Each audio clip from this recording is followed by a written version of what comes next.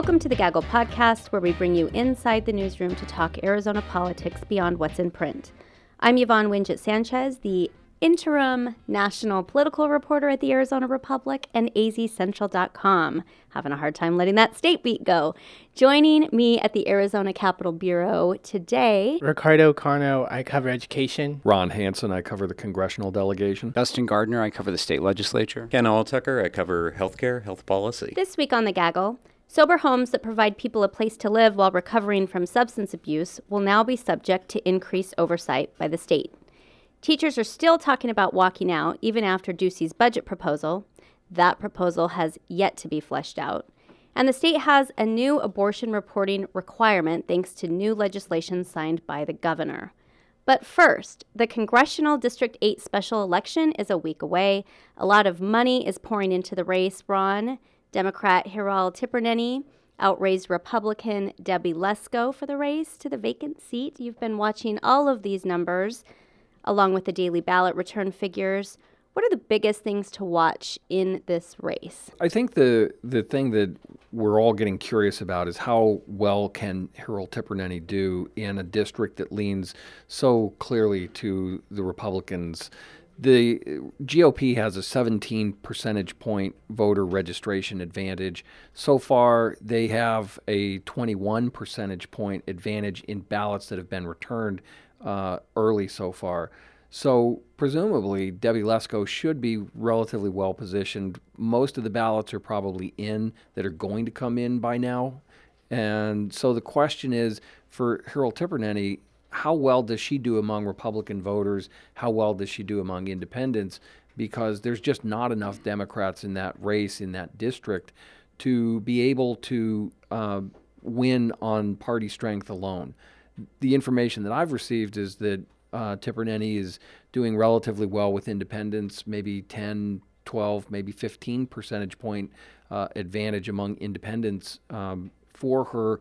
But given the deficit that she's probably seeing among Republican voters based on the ballots that have come in, that's probably not enough to overcome the Republican lean to the district. So we want to see how well Tipirneni does to actually cut into that deficit. Could this race be a sign of a blue wave to come in the general election? Well, Democrats are certainly hoping for it. They've seen it elsewhere across the country in the special elections that have been held all over the nation, from Kansas to Alabama and Pennsylvania most recently. So they want and expect to see a better performance for Democrats in this race.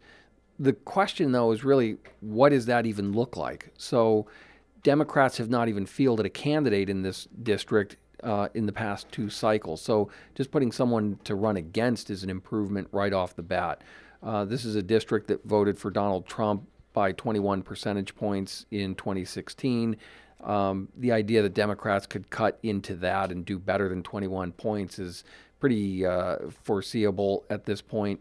So how low can they cut that? Can they get it under 15? Can they get it into single digits? Those are the kinds of things Democrats are hoping to see out of this. Is there surprise about the amount of money that we're seeing come in for Tipirneni? You know, she has done pretty well at raising money. She's new to politics. She's put in some money from her own pocket. She's a physician. But she has done relatively well at tapping money, both from external sources, folks who are Democratic activists and such, but also she's done reasonably well within the district itself in terms of amassing donations and modest amounts from people who live in the West Valley. This also suggests part of that Democratic energy that we've seen across the country, and it also, though, comes with the caveat that who wins the money battle doesn't necessarily win the election. So Debbie Lesko really hasn't, I think, killed it on the fundraising, but you know, she does have a 20-year reservoir of goodwill to draw on among voters. Ron, do you get any sense that there might be a concern with Democrats that they're overpromising? I mean, maybe, we see so much optimism that they're going to flip this district. Is there a point where they maybe oversell this and hurt themselves by kind of overplaying this idea of a blue wave? That's a really good question. And like I said on the expectations, I don't think we know what Democratic performance in this district should look like. If things go really well for them and they lose by 12 points, does anybody walk away from that as a Democrat feeling great? I don't know. I mean, a 12-point loss is still a 12-point loss, but Democrats have to remember this is the beginning of trying to compete all over the state, not just in the areas that they've been winning in for a generation. The other thing is Democrats really haven't invested in this race in the way that they did in, say, Pennsylvania. So we saw lots of money, counted in the millions, invested in Connor Lamb's success in Western Pennsylvania last month. Really, Democrats haven't put up much money in this race, and even Republicans have been relatively restrained. We're talking about probably under $1 million total for both sides so far.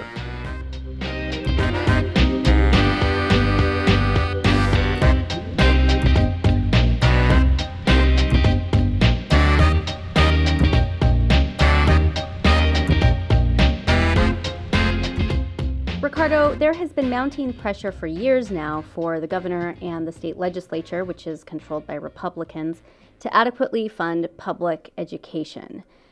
This year, teachers have been rallying for a 20% pay hike. The governor first said there was not enough money to do so, and he kind of balked at the request. He then came out with a news conference saying he could meet the request, but he failed to provide any details about how we would get there.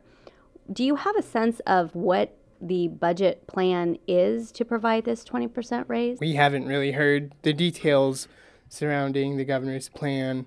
All we know at this point for sure is he announced it last week, surrounded by a group of superintendents, education advocates, state lawmakers who are lending their support to it, acknowledging that they don't know what the details are, where the funding is going to come from, just saying that it's a good faith effort from the governor, and if he can deliver, then we support it. What is their metric for determining whether or not it is a good plan?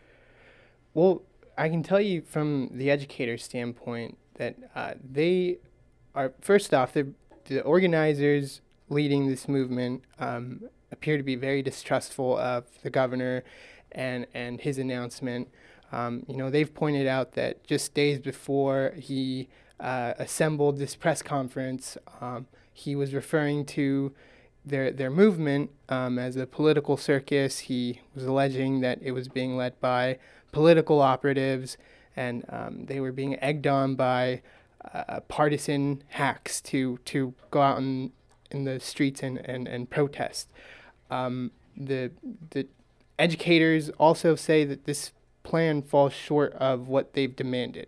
So they've also demanded $1 billion in education funding cuts restored and competitive pay for classified employees, school bus drivers, cafeteria workers, who they say also are crucial for student learning. How does this play politically? He comes out with this plan. Does it neutralize some of this energy with the Red for Ed movement? It seems like the governor's, staff was feeling, or his political team was feeling like he was pretty vulnerable in the last month or two. He's had a series of issues with Red for Ed, with Uber, with, these student marches for gun control.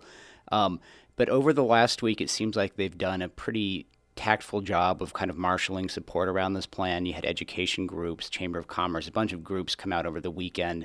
So it'll be interesting to see if that sort of saps some of the grassroots energy around this. Those are really kind of the political kind of chattering class, the chambers, the certain handpicked superintendents or mayors or lobbyists who really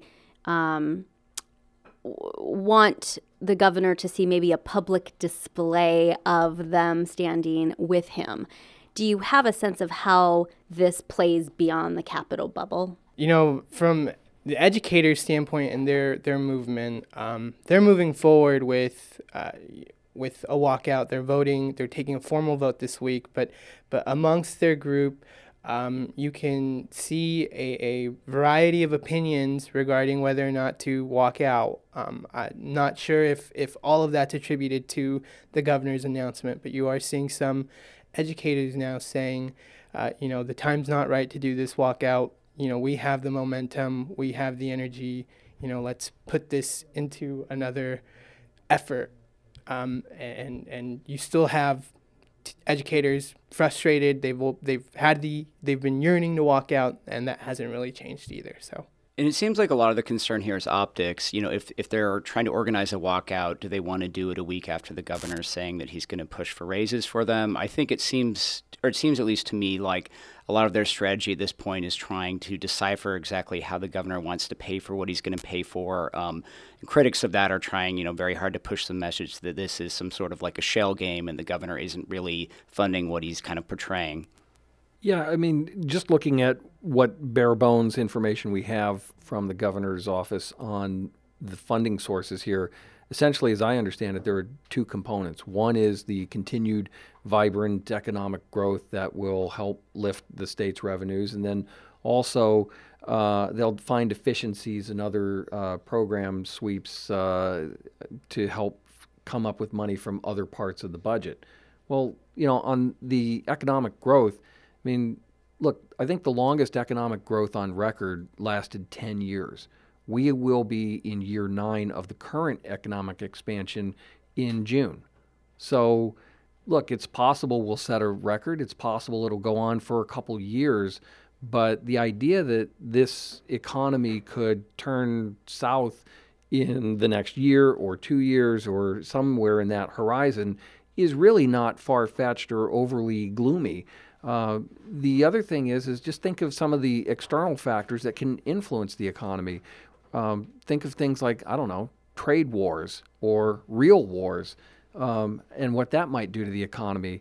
Well, how far-fetched is anything along those lines? These days, it feels like those are, fairly, not insignificant risks. The other thing is the program efficiencies elsewhere in the budget.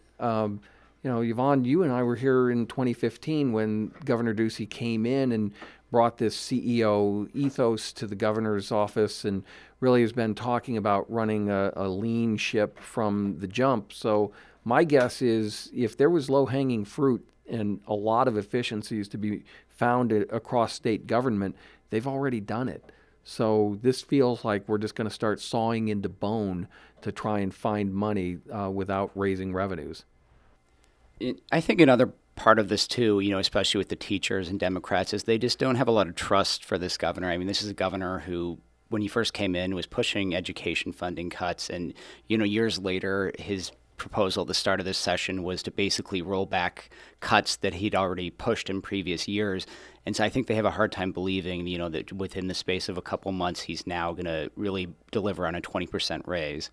And in many ways, speaking of that mistrust, he did it to himself. He came out in his State of the State last year and suggested that teachers would see significant raises. Well, that amounted to, 0.4% raise over a period of time, adding up to 2%.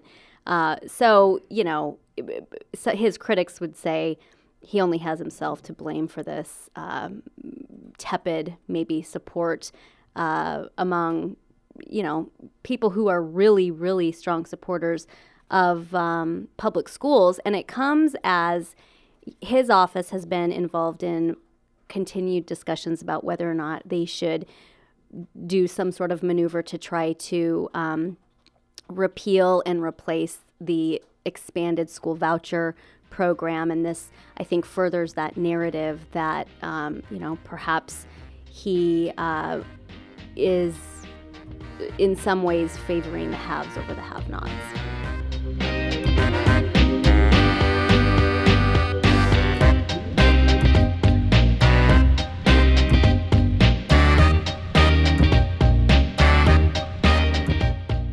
Ken, you reported on the sober homes that have proliferated in neighborhoods across the state as the drug rehabilitation industry has boomed during the opioid epidemic.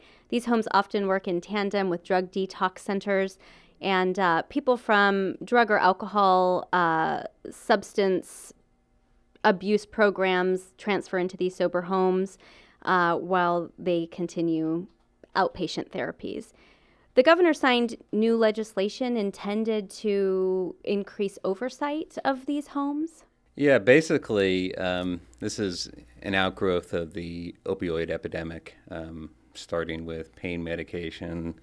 Some have transferred to heroin, and there's a big addiction problem in Arizona nationwide.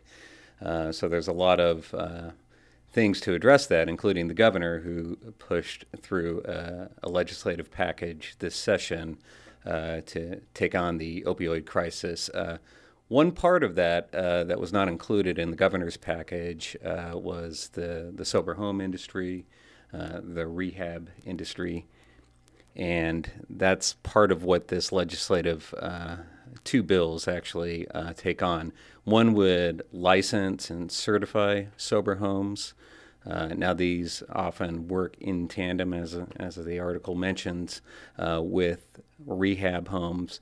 Basically, what's happening in Arizona and other states is people who seek help for addiction treatment, maybe they do a Google search, a phone number comes up, a 1-800 number, they call a number, and what some of these homes are doing, at least the rehab homes, is they have people on a plane to Arizona the very next day.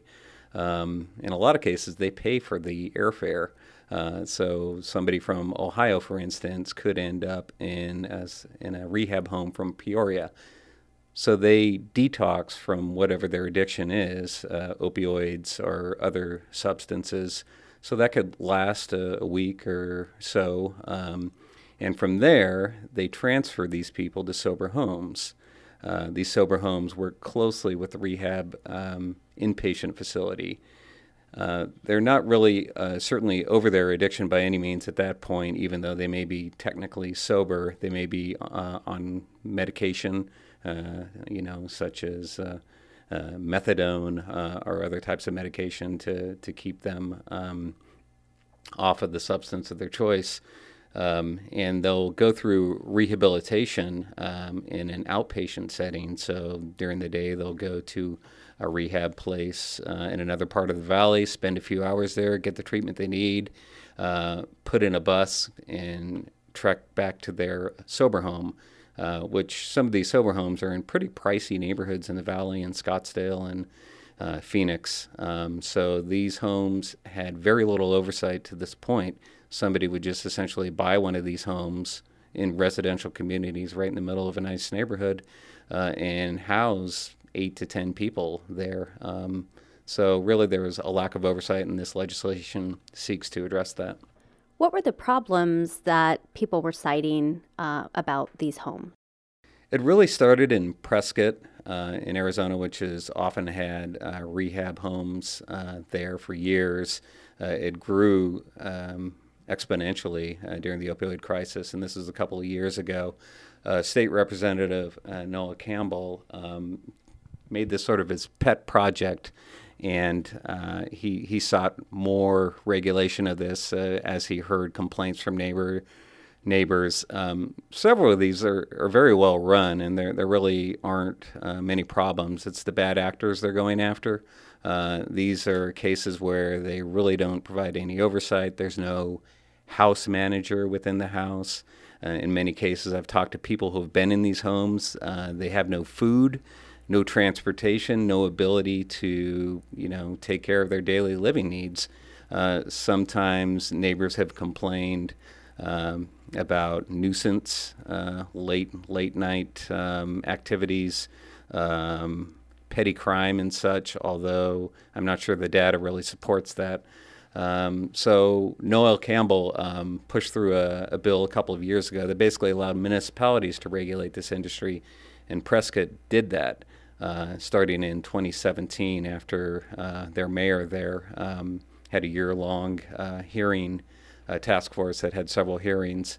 So they took it on, and they regulate these homes now, and the number of homes have dropped precipitously because of that. So this bill essentially will take that statewide and will make it a function of the Arizona Department of Health Services, which will draw up rules and regulations and really regulate this industry.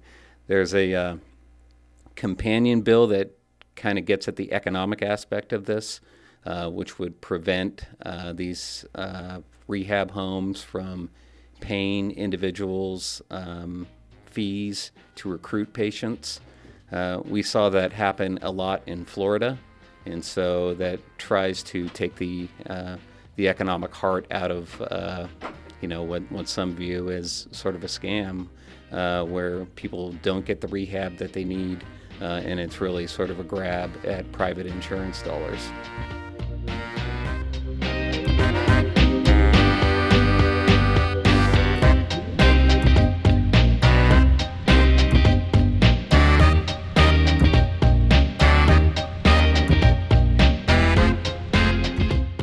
Dustin, you have written about new legislation, controversial legislation, that requires doctors to ask women who want abortions for specific reasons about why they want to end their pregnancies. We always see groups try to advance anti-abortion legislation. Not all of those bills pass, obviously. This one did. Tell us about the legislation. Yeah, so this was really the big abortion bill of the session. There was not a lot in the way of big abortion measures this year, but this one was it, Senate Bill 1394. Basically, the bill creates new reporting requirements for doctors and abortion clinics, and the most controversial piece would require doctors to ask women for more specific reasons about why they want abortions, and specifically they would be asking them questions like, were you a victim of sexual assault? Were you abused? Are you being trafficked? Questions like that.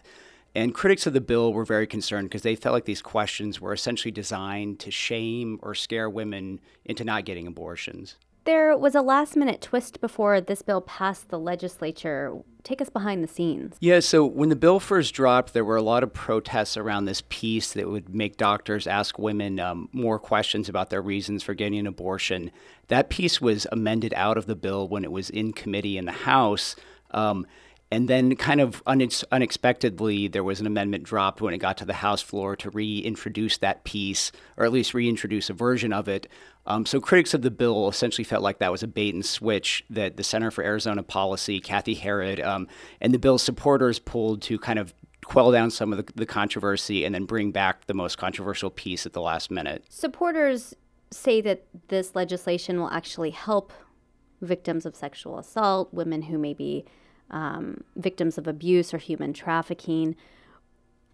How are they saying that this will maybe help address the needs of these women? Yeah, so when a woman is asked the set of questions, if she responds yes, that she's been abused or that she's been raped or she's being trafficked, the doctors will be required to give her information about how to contact law enforcement or how to access victim services. And we should also add, too, that a woman can decline to answer the questions, and the information that is gathered is kept confidential, and no patient names are reported to the state. But on the flip side of that, you have domestic violence advocates saying that this is not the right way to go about this, that doctors are not trained to deal with the emotional needs of patients. And essentially, they say this is adding another layer of trauma to an already kind of fraught situation for women that have a lot of, stigmas facing abortions. I'm curious how doctors view this. There's sort of this implicit trust between a doctor and a patient, and for them to put this added duty on a doctor to ask a question like this. Have you heard much feedback from them, and what do they think about this? Yeah, I spoke with a couple of doctors throughout the session as this bill was making its way through, and basically, I think by and large, the medical community is saying this is not a good idea. The bill was opposed by several major medical organizations. And one of the doctors I spoke with said that, look, at the end of the day, this is just a veiled attempt to discourage women from getting abortions. They didn't see a real practical need to do this.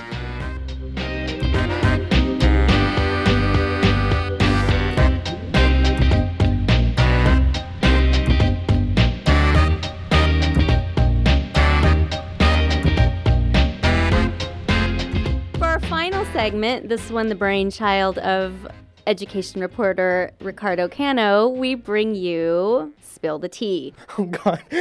Okay. Ricardo, dish on your beat. What's the gossip?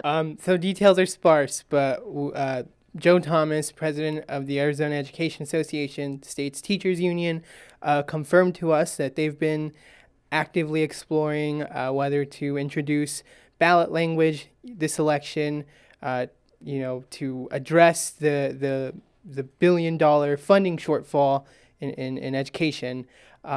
We don't know what that would look like, and we don't know how committed they are to it yet, other than, they could try to increase income taxes, that sort of thing. So, but that there are even talks about this, even after the governor released his broad brush plan to try to address some of these needs, I think is probably a big deal. Ron, dish on your beat. So the Republicans have a lot of reasons to feel reasonably secure about the West Valley congressional race, but there has been a lot of folks traipsing through the West Valley in recent weeks from national Republican circles to sort of make sure that the landscape is not overly hostile and want to make sure that there are no surprises in that race. And I think they're also sort of laying the groundwork for the fall as well. They want to make sure that Republicans don't get wiped out in this alleged blue wave. So a lot of Republicans from D.C. Pulling out their GPS and navigating through Glendale and such. Dustin? I'm getting the sense that there's a lot of concern, more concern gathering around Michelle Reagan's reelection campaign for Secretary of State. The numbers that came out this week were not good at all. Katie Hobbs, the Democratic, one of the Democratic candidates, she raised more than Reagan. And then Steve Gaynor, Reagan's major Republican opponent, he has self-funded more than $600,000, got more money in the race than Reagan. So I think we're going to see perhaps some increasing pressure around Republicans to either get behind Reagan or to find some more support for Gaynor to possibly get her out of the race. Ken. Medicaid Director Tom Betlak signaled that he expects a decision soon on Arizona's work requirement for people who qualify for Medicaid. This has been sort of a controversial point with some groups who feel that there's no need for it. The Ducey administration makes the point we're really preparing people for the private sector workforce and hopefully transition them to insurance coverage from a job, presumably a better paying job. And he sees this as sort of in tandem with job training and putting more Arizonans to work. I'm wondering if former Maricopa County Sheriff Joe Arpaio has lost his fundraising mojo. He reported raising about $500,000 for his Senate run that pales in comparison with what he raised as sheriff in 2016 during the first part of the year, where he brought in like close to $2 million. So I don't know. I look forward to talking with people about whether or not he's kind of lost that money man edge.